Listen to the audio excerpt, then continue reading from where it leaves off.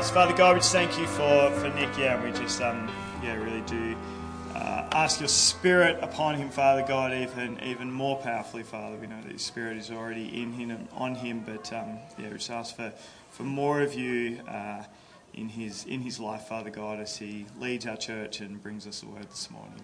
Amen. Amen. Well, good morning. Apologies for that noise a moment ago. And you're all awake now, though.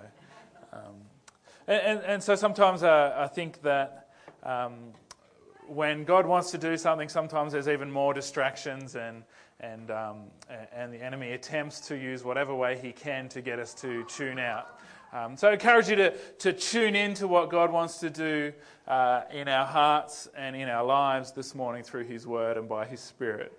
Dan's prayed, so I'm going to launch in without praying myself. But I just want to remind us of where we've been. So we began a few weeks ago the story of the early church, picking up after the Resurrection Sunday, and we're exploring through Acts and going through that testimony of the early church. And so last week we explored the day of Pentecost when the Holy Spirit was poured out, and we, as Dan has already mentioned, we had a great time of just waiting on the Holy Spirit and praying together. And I wanted to share a couple things that people have mentioned to me. I'm not going to mention names because they've not kind of given permission for those names to be publicly shared, but just to encourage the church that the Holy Spirit was moving and active and continuing to be moving and active, not like He was isolated to that point of time, but we perhaps didn't see the tongues of fire or hear the rushing wind as the day of Pentecost, but God was still at work in tangible ways amongst people. And so a few people shared to me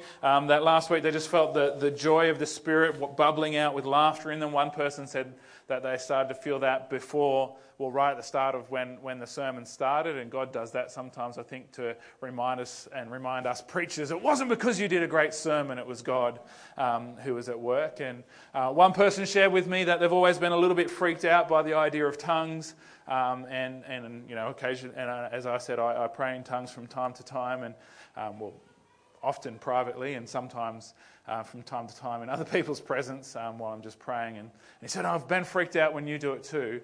And I tried to hold it in, but tongues just came forth from within me as I was praying. And so it wasn't that they were pursuing it. They weren't trying to pray in tongues and making something up. Just this prayer language bubbled up within them. Others have shared they felt a just sense of peace and things that they were being stressed about and anxious about and people they worried about.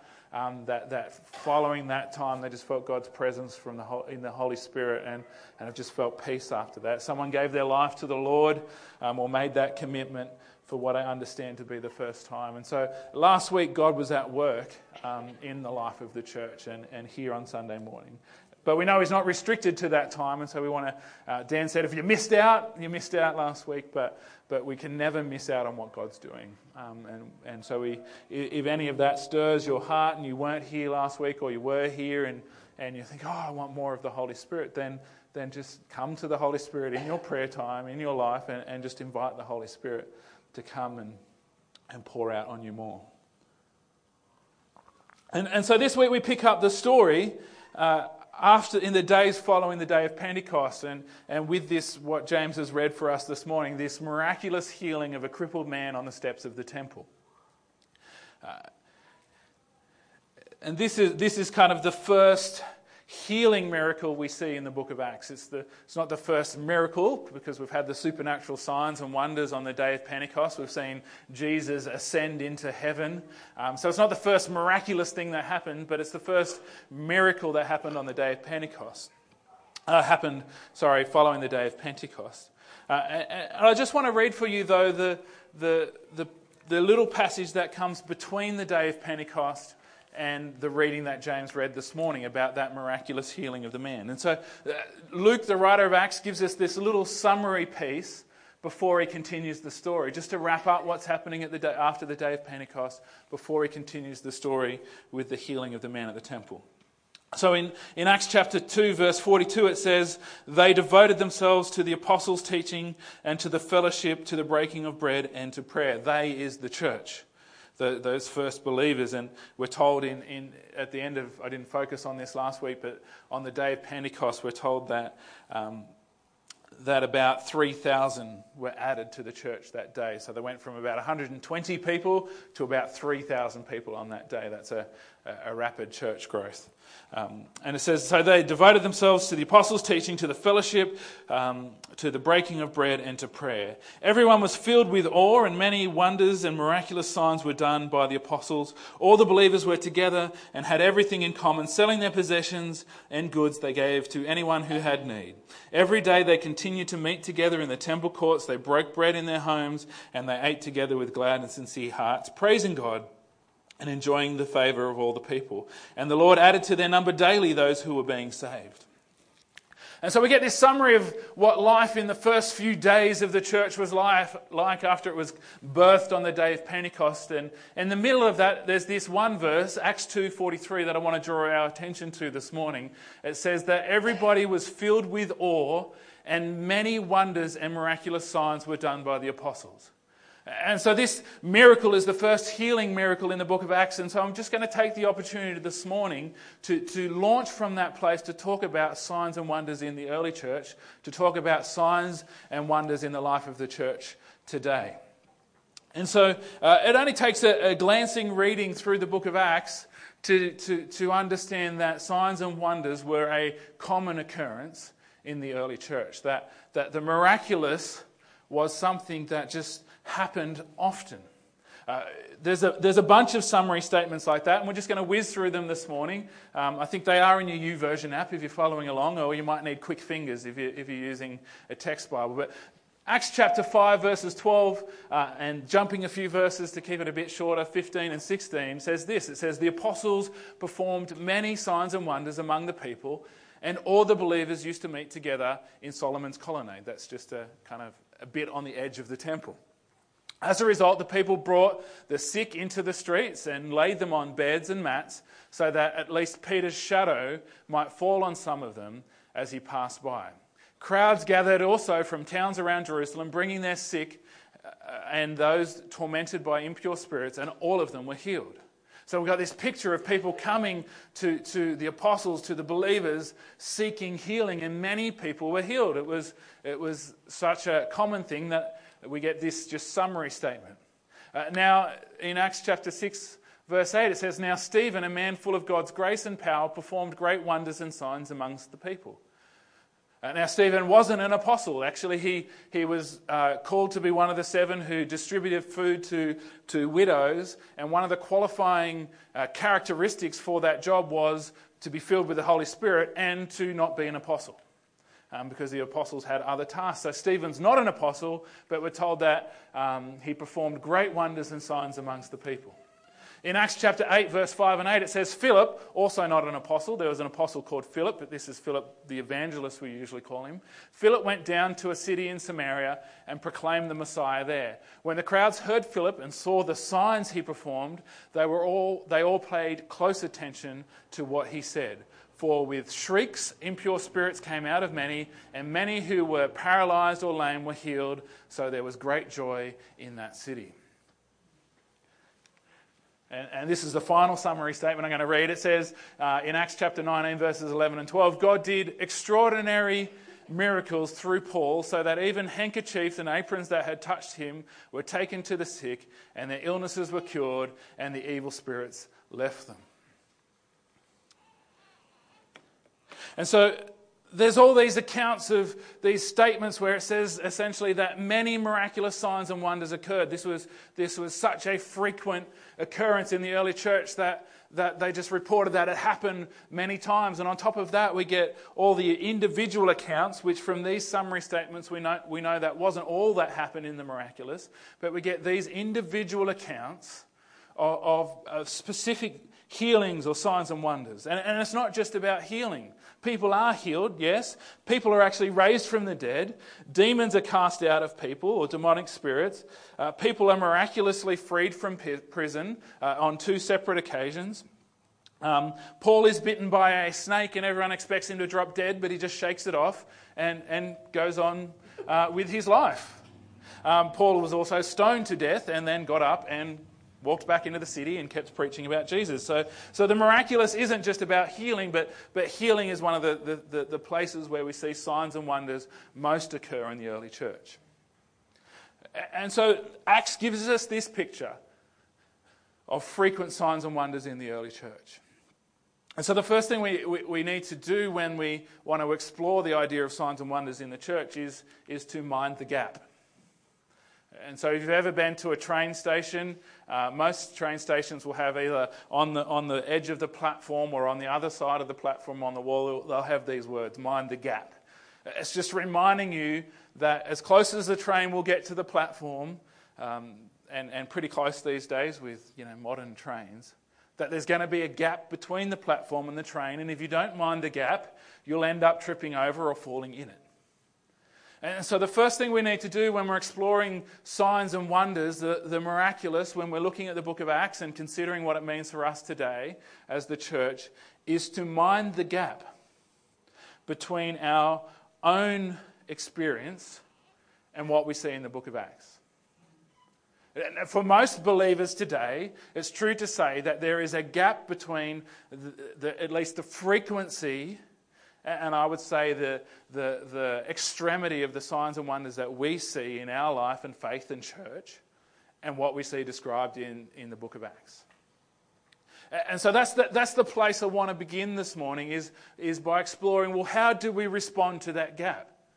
If there's no gap in your life, then I'd love to have a chat with you about that and kind of hand the pulpit over to you this morning in a sense. But if there's absolutely no gap in your life, then that's wonderful and marvelous. I'm not saying there should be a gap.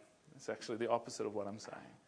But what we need to begin with is minding this gap, and there's a number of different ways that people respond to the gap in our own experience and the new early church's experience. There's a number of different ways that we respond to that. And the first way that people tend to respond to it is simply to ignore it. To pretend that there is no gap, or just not acknowledge it, deny it, just gloss over it. And the most powerful experience I've had of the gap between the biblical testimony of the early church and our own experience was I went with some people to visit a church that I wasn't part of. I won't name the church, and I'm not seeking to judge them because they may have at other times really focused on it and it just wasn't the Sunday they wanted to do that. But in the service that I was in, at least, it was just such a jarring experience of ignoring the gap. And so they were working their way through the book of Acts, and the passage they were focusing on this Sunday evening was Acts chapter 20, verse 7 to 12. And we don't have that on the screen for you. I just want to read it for you this morning. So this is the passage they were preaching on. It says, "On the first day of the week we came together to break bread. Paul spoke to the people, and because he intended to leave the next day, he kept on talking until midnight." So if you feel like the sermons are long here, just be thankful. Like I said last week, if you think that there's a lot of theology nerd stuff in my sermons, then I'm happy to show you what gets left out. So he decided to speak on until midnight. There were many lamps in the upstairs room where they were meeting. Seated in a window was a young man named Eutychus, who was sinking into a deep sleep as Paul talked on and on. When he was sound asleep, he fell to the ground from the third story and was picked up dead. Paul went down, threw himself on the young man and put his arms around him. "Don't be alarmed," he said. "He is alive." Then he went upstairs again and broke bread and ate. After talking until daylight, he left. The people took the young man home alive and were greatly comforted. And so what's the thing that stands out most to you in this passage? That there's a young man that, hopefully this is what stands out most, a young man falls to his death and then is raised to life. Well, in this church service, this gathering, again, I'm not seeking to be judgmental, I'm just seeking to illustrate, the sermon was about the essential components of a church service, which was fellowship, breaking bread together, and preaching. And I sat there the whole time and was like, when are we going to get to the whole point of why this story has been included? Because we know that Paul preached lots and lots and lots of times. This wasn't the only time that Paul would have spoken to midnight and through to the next morning about Jesus because he was going on to the next town. We have this story because it includes the episode, the testimony of a young man falling to his death and then raised to life. But it was jarring in this church gathering that the young man wasn't even mentioned. Apart from the Bible reading, there was no mention of this supernatural raising to life. And so, as I say, maybe they spoke about that a lot at other times when I wasn't there. I wasn't not intending to heap judgment on a church this morning. But I'm just saying that often we respond in that way. We might not just completely ignore it, but often we kind of read a passage about someone who was dead and was raised to life, and we don't let that impact us in the way that it should. We don't get shocked and amazed. And last week I spoke about the crowds being amazed at the signs and wonders on the day of Pentecost, and the biblical Greek words meaning just being perplexed and beside yourself and having no explanation for what was happening. And we just we don't dig into it at that level sometimes, we just ignore it. We ignore the gap between our experience and what we read in the biblical testimony of the early church. Another response that people make is to explain it, to not ignore the gap, but to explain it away. There's lots of explanations, like the theory of cessation, where the supernatural doesn't happen anymore, that there was a time limit on that for some reason. That's not explained in our biblical material for some other reason. But at some point in history, God decided, no more miracles. And as I said last week, I just want to say that idea is not founded in the Bible, and it's simply false. There's also the idea that the miraculous was only the work of the apostles, and that's that first 12 apostles, and that since they are now no longer with us, that the work of signs and wonders has finished.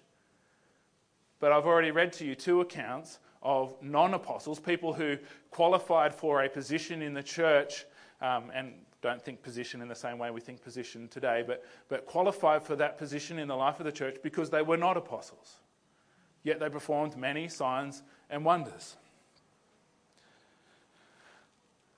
Some suggest that it's only those who have the gift of healing who will ever see signs and wonders, and that's a really rare gifting, and so that's why it's really rare in the church today, because we don't see lots of people with that gift, and so we don't see lots of signs and wonders. And I say, well, there is a gift of healing, just as there's a gift of hospitality. But we never say of the gift of hospitality, well, I don't have people in my home, and I don't share and break bread and share meals with others because I don't have the gift of hospitality. People who have the spiritual gift of hospitality just excel at that beyond the norm. And it's the same with the gift of healing. People who have the gift of healing excel at that beyond the norm. But as we'll see in a little while, we all have within us the necessary ingredients, a little bit of a spoiler alert, Jesus, to see signs and wonders. And others would suggest that the reason we see less signs and wonders in the world today is because the belief in the supernatural in general in our secular society has decreased. And so people don't just believe in miracles as much anymore in general, and so we just don't see the miraculous as much. I would suggest that that's actually not true. We have a very vocal atheist element in our world today, but evidence suggests that spirituality in Australia is on the rise. It's not Christian spirituality on the rise, although the church is not as backward or shrinking back as we may think, but people are becoming more spiritual. But in any case, even though we can argue against the explanations, the biggest problem with any explanation of the gap between our experience and the experience of the early church is it resolves the tension for us. I don't think any of these explanations are biblical. I don't actually think any of these explanations are true. But even if there's a kernel of truth in them, the biggest problem is it resolves the tension in that gap. And so we don't press into it. We don't pursue more of God in our own day because we have a reason, we have an explanation, and it's a fine line between an explanation and an excuse.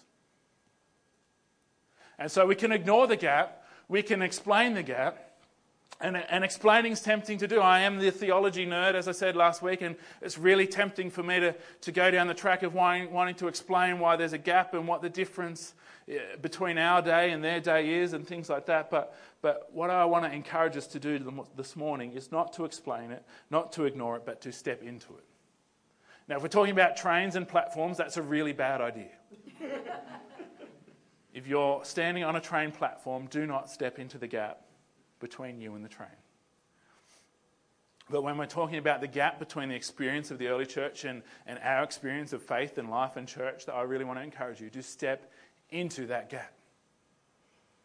To not ignore it, to not explain it, to step into the gap, to step into that tension. Because that tension doesn't have to be anxious tension. That tension drives us towards God. That tension drives us towards not thinking of an explanation ourselves or ignoring it, but drives us towards God and Him being not the explanation, but the solution to the gap. And so this morning I'm going to talk about what does it look like to step into the gap. And part of that is simply to understand the place of signs and wonders in the early church and understand the place of it in the church today. And so I just want to talk about three things now. I want to talk about who can heal, when do miracles happen, and what does it look like to step into the gap and press in for more in prayer. And so that's for me what it looks like to step into the gap. And so the first question I want to explore is, well, who can heal? And we're not just talking about healing, as I said, but healing is the most predominant sign and wonder that we see in the New Testament and today. And so you can read, it just got really long on my slide title today, who can heal, perform miraculous signs and wonders, raise people from the dead, cast out demons. And so just let's read who can heal as an example of a sign and wonder. And so to explore this question, I want to jump back into this story of a crippled man being healed on the temple steps by Peter and John. And so, as James read the story, there's a man who's placed at a temple gate every day there to beg. He's probably placed there by some relatives who can't fully support his care, and so they place him there to beg. And he might have a signpost or a piece of cardboard saying, can't walk, please give money. And so Peter says, I don't have any money, but what I have I give to you in the name of Jesus, rise and walk. And so the man miraculously rises and walks, and we're told that he doesn't just rise and walk, but he leaps for joy and dances around as you would if you were never able to walk. And then if we jump into Acts chapter 3, verse 11 and 12, Peter, in his response to the crowd that gathers, gives us an answer to who can heal. It says, while the man held on to Peter and John, all the people were astonished and came running to them, as you would be. In the place called Solomon's Colonnade. When Peter saw this, he said to them, fellow Israelites, why does this surprise you? Why do you stare at us as if by our own power or godliness we had made this man walk? Rooted in this is the natural assumption of humanity that if we see someone completely crippled for their entire life, healed so that they can walk and dance and jump around, our natural assumption is there must be something very special about the person who did it. They must have some unique power to heal. And so Peter says, why do you stare at us as if it was by our power we healed this man? Peter says it's not by my power or John's power. It's not a power that we possess that has healed this man. And for those of us with perhaps a bit of a theology around healing, we would go, of course it's not by Peter's power. It's in the name and power of Jesus, which is what Peter points us towards. But only those who are exceptionally godly are people that God would ever use to heal somebody. We have to reach this level of spirituality and godliness and righteousness, and then God may heal through us. If we're honest with ourselves, this is the reason why most of us discount ourselves from being someone that God could perform signs and wonders through. We just think, well, I'm simply not good enough. I'm not godly enough, I'm not holy enough, I'm not righteous enough for God to heal through me. And so we don't pursue it. But Peter says into that space as well, why do you stare at us as if it's by our own godliness, as if it's through our unique righteous living that God has chosen to use us to heal this person? Peter makes clear it's not his power, it's not John's power, it's not his godliness or righteousness that has qualified him to have worked a miracle, and it's not John's capacity that has qualified him to do the miracle. It's not about them whatsoever. But Peter goes on to say in Acts chapter 3, verse 16, that it is by faith in the name of Jesus, this man whom you see and know was made to be strong. It is Jesus' name and the faith that comes through him that has completely healed him, as you can all see. I love how many times Peter says that you can see. He's pointing them back to the testimony of a man they all knew to be crippled, healed. He says, you can see this. But it's not through their godliness, it's not through their power, it's through simply the name of Jesus and faith in him.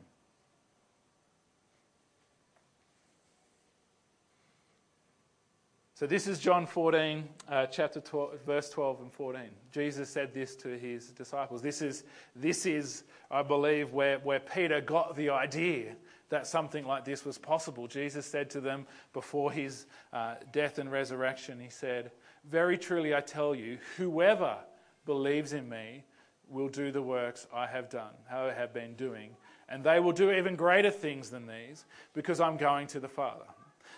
And I will do whatever you ask in my name, so that the Father may be glorified in the Son. You may ask me for anything in my name, and I will do it. And so to the question essentially of who can heal or who can perform miracles, Peter says it's not us in our power or godliness. It's not us having to possess some unique power granted to us from God. It's not us having to be especially godly or righteous. He says it's the name of Jesus and faith in the name of Jesus. And this is where I believe he got the idea. It's Jesus who said to them, whoever believes in me will do the miracles I have done and even greater things.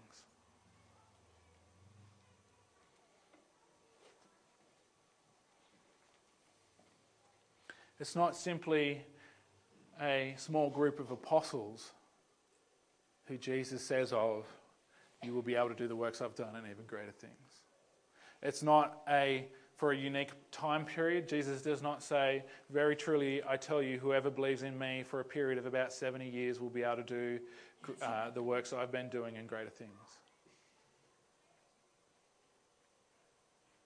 Jesus does not say those who are uniquely gifted with the gift of healing will be able to do the works that I've been doing and greater things. Jesus says, whoever believes in me. Whoever. I am part of the whoever. I believe in Jesus.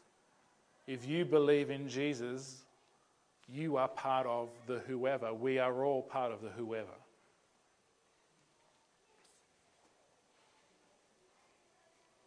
And so to step into that gap is to understand that we are part of the whoever. It's not to ignore. It's not to explain that that's something someone else can do or someone else could do in the past. It's to understand that as a believer in Jesus, I am part of the whoever. I'm not especially powerful. I'm not especially godly. But that doesn't matter because I believe in Jesus and I'm part of the whoever. And so I want to encourage you to step into that gap this morning and believe that of yourself, that you are part of the whoever that believes in Jesus, that can do the works he did in his earthly ministry. You can do, in fact, even greater things. I love how humble Jesus is. He's not saying, I'm the greatest healer of all time. He's saying, you can do what I do. You can do even greater things than I did. He says, I'll do whatever you ask in my name to glorify the Father. You may ask anything and I will do it. He says that of whoever believes in you, believes in him. So who can heal? Well, anyone that believes in Jesus. The next question I want to step into the gap of is, well, when do miracles happen? When do signs and wonders occur in the life of the church and the life of mission and ministry? And we see in the story of the healing of this crippled man on the steps of the temple, we see Peter taking that miraculous happening, the crowd that formed around it, as an opportunity to proclaim the gospel. In Acts chapter 3, verse 19, he says, as part of his gospel message, he points them to Jesus as the power who healed, and then he says, repent then and turn to God so that your sins may be wiped out, that times of refreshing may come from the Lord. And so Peter takes that opportunity for gospel proclamation to be a witness to the person of Jesus. And so we see this mostly throughout the book of Acts. We see that this is the context in which most of the signs and wonders happen. The miracles occur when the church is on mission. That when they're out in the world amongst unbelievers, people who don't yet believe, is when we see most of the miracles occur. They're either happening before the gospel is proclaimed to create an environment of belief that they can speak into, like Peter does after the healing on the steps of the temple. Or they're happening in the context of gospel proclamation, affirming the word that's been spoken. And it connects, as we said in the first week of this series, it connects with Jesus' fundamental calling for us as followers of him, is that we're called to be witnesses. We're called to be witnesses, and so we see in the book of Acts that the signs and wonders most happen when the church is being a witness. In Acts chapter 8, verses 5 and 8, we're told, and I've already read this verse, so I'm not going to read it all, but I just want to read again what's highlighted there. It says, when the crowds heard Philip, so they heard him proclaim the gospel, and they saw the signs and wonders, signs he performed, they all paid close attention to what he said. And so the miraculous functioned in that city in Samaria when Philip was on mission there. The miracles functioned to create a hearing for the gospel message.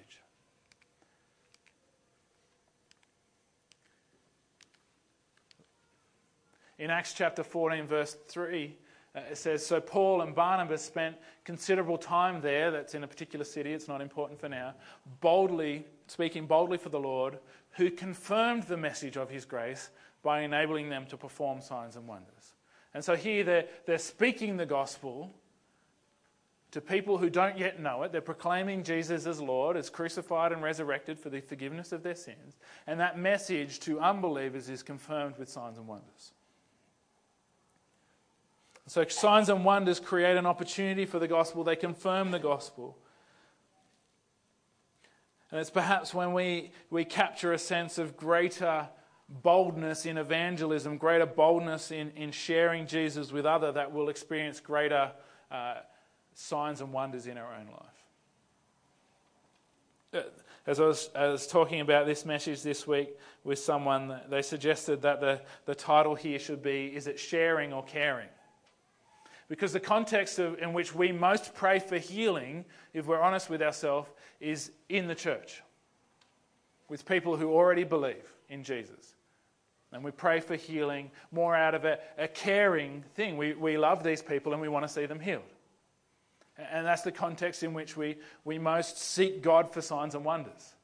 And I want to say I'm not trying to create an either-or or a false dichotomy here. I think it's both end. We're called to pray for people, brothers and sisters in the church. And we see that happen in Acts. We see Paul heal a woman named Tabitha or Dorcas, depending on which language you put her name in. And she was a beloved person in this group of believers. And they were really grieved that they had lost her and her leadership. And so moved with compassion, as Jesus often was, Paul, in the name of Jesus and in the power of Jesus, raised her back to life. The raising to life of Eutychus in that story where he fell out the window, I'd say that's an example of caring. That's in the context of the church where a person was raised from the dead. And so we see in Acts that the supernatural happens within the church community, but in an overwhelming sense it more often is occurring when the church is on mission outside of the walls of the church. So I don't want to create an either-or, but I want us to capture a sense of signs and wonders are part of our gospel witness. Signs and wonders are part of what it means to proclaim and demonstrate the power of the name of Jesus. So we want to pray for our brothers and sisters in the church, and encourage you to keep praying for Steve, both for guiding of his doctor's hands, but also for supernatural healing and recovery for him. And we're thankful that despite the belief of the doctors of what must have happened, the cancer hasn't spread beyond his bladder. So we praise God for that. Continue to pray for Jenny Ball, who is having rehabilitation after having a knee replacement. Continue to pray for everybody you know within the church that's sick or needs healing. But what I want to capture out of the testimony of the early church this morning is that we can step out further beyond that, to pray for our friends and family that don't know Jesus. If you've got a friend or a family member who's not a believer in Jesus but says to you, I've hurt my shoulder, what a great opportunity for the power of Jesus to be displayed. Why not? Can I pray for that? I believe Jesus has the power to heal. Let's see what happens. We don't need to set it up as, Jesus is totally going to heal you. There's absolutely no doubt in my mind. We can say, my crazy pastor on Sunday said that we should pray for people who have injured shoulders, and I'm not sure, but let's give it a go. And I just want to pray in the name of Jesus that you be healed. Pray for your friends and family that don't know Jesus, so that they might experience his power, so that then when you talk about who he is, that there's this environment of belief created. That's where we see it function in the book of Acts most. If you're feeling especially bold, if you see someone limping down the street and you don't know them, take the opportunity to say, hey, I'm one of the crazy people at that crazy church. And just say, hey, it's a crazy thought. I believe in Jesus and that he can heal. Would you mind if I pray for you? I confess that I haven't been super bold with that for a while, but my testimony of doing that with strangers is very rarely do people say no. Even if it's just to humour you. And when they do, they're very thankful that you offered. So let's keep praying for people in the church, but I want to stir within us this morning a desire to actually pray for those that don't yet know Jesus. Because not that that's the explanation for the gap, but as we seek to understand what was happening in the early church and what's happening today, I think if we step into that gap, we might perhaps see more and more of the supernatural in our own life.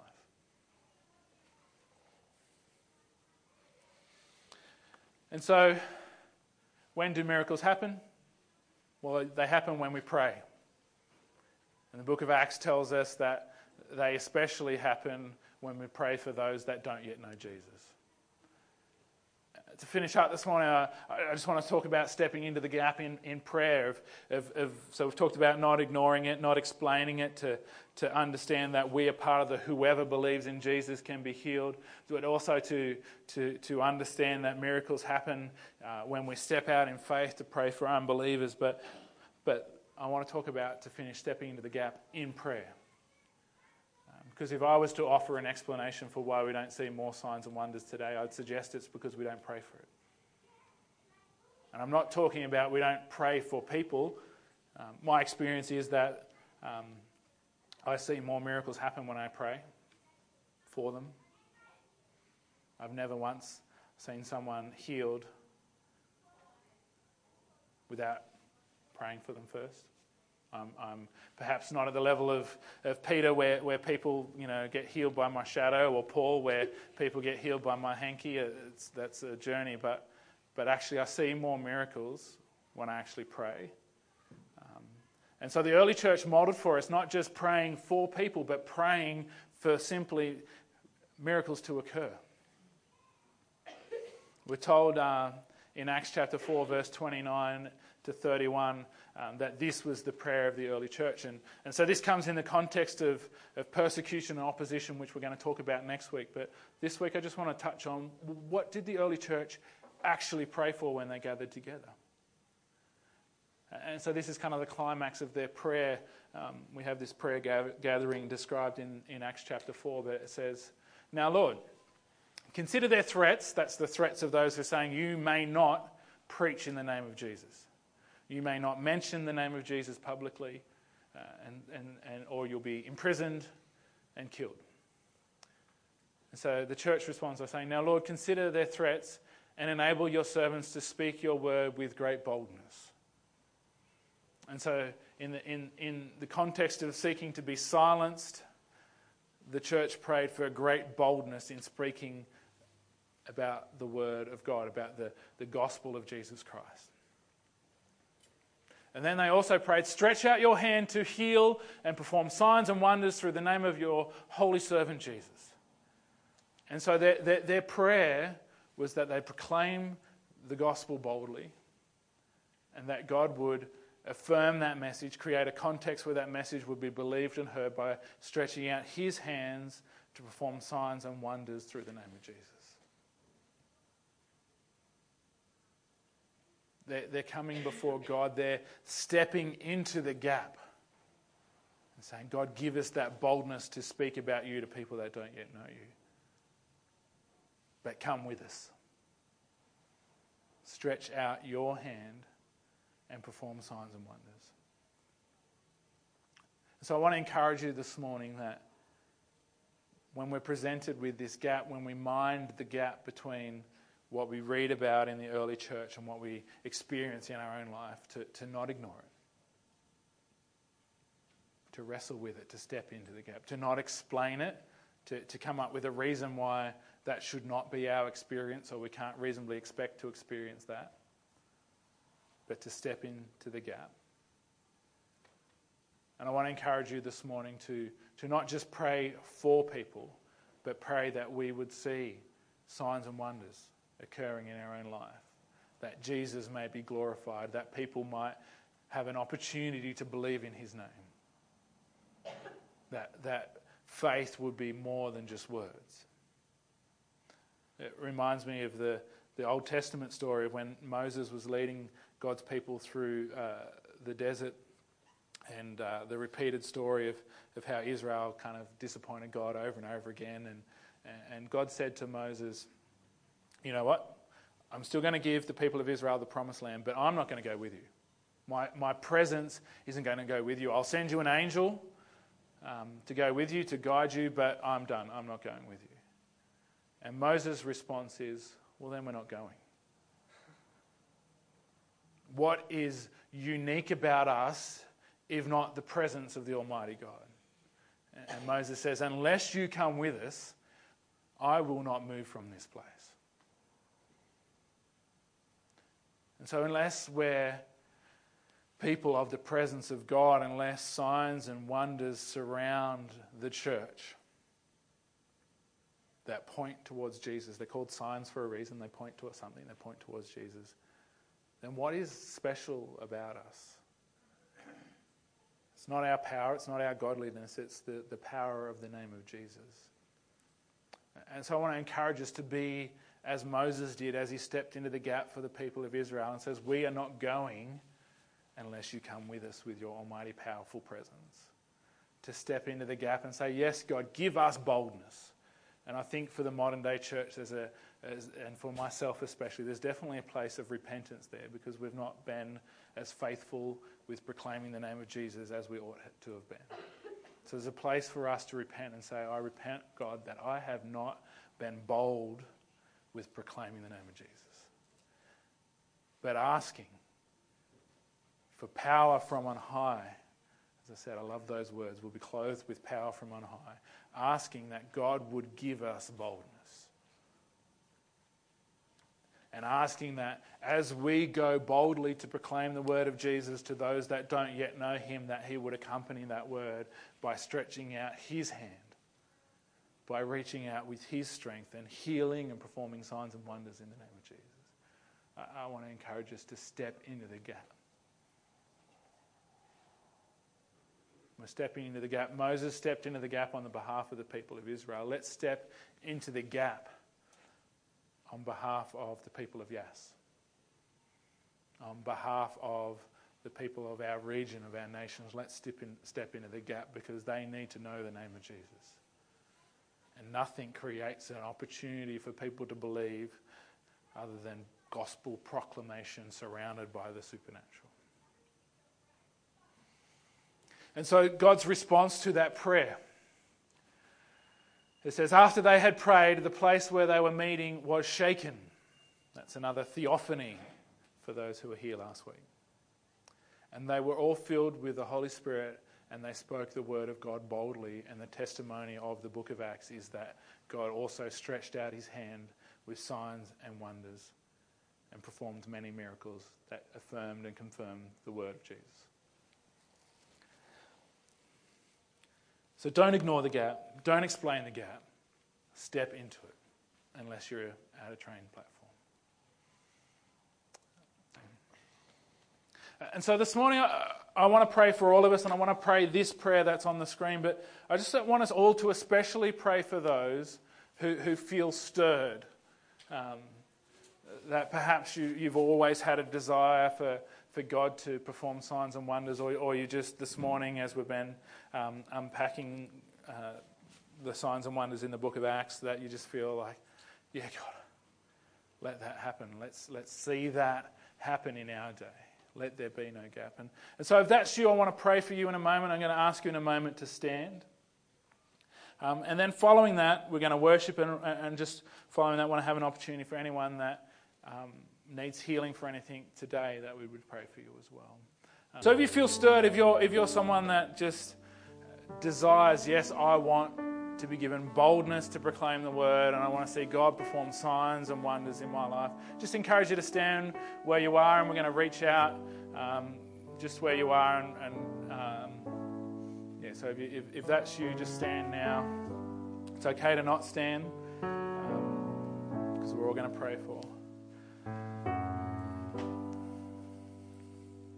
So the reason I ask at times for people to do stuff is not because standing suddenly somehow enables God to do something he couldn't do before. It's just an opportunity for you, to your own self, say, yeah, that's what I want, to trigger that decision.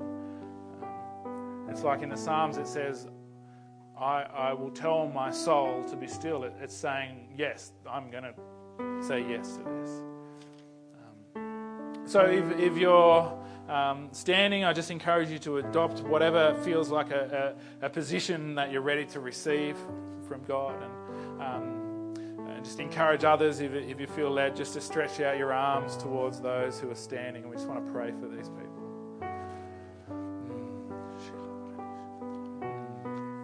And so, Father, I just pray on these people that have stood and who say, yes, Lord, I want boldness.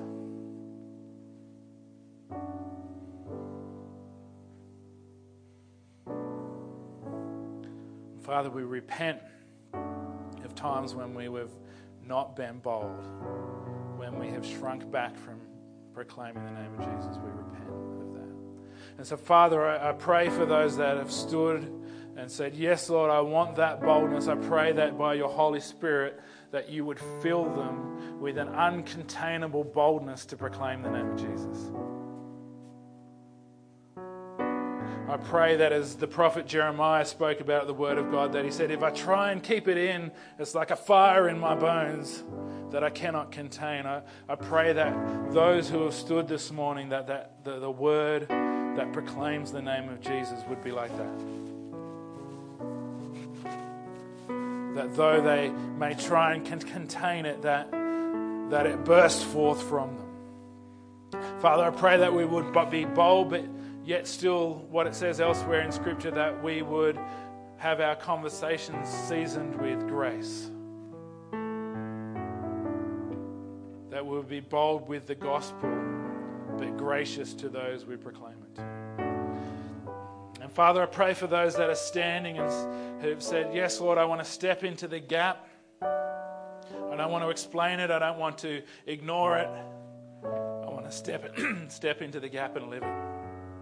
And so, Father, we pray that you would stretch out your hand, that through us, who are part of the whoever, who have faith in Jesus, that through us you would perform signs and wonders and miracles, that you would heal the sick, that you would raise the dead, that those who are oppressed by demonic spirits would have those spirits cast out from them in the name of Jesus. I pray that those who need inner healing would have supernatural inner healing in the name of Jesus.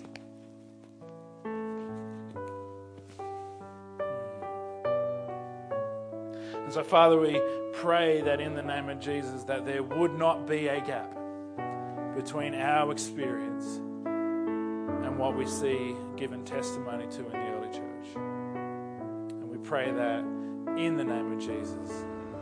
Amen.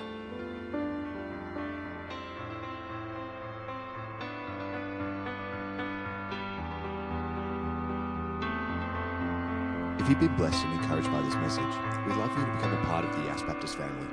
Log on to ycbc.church to find out more.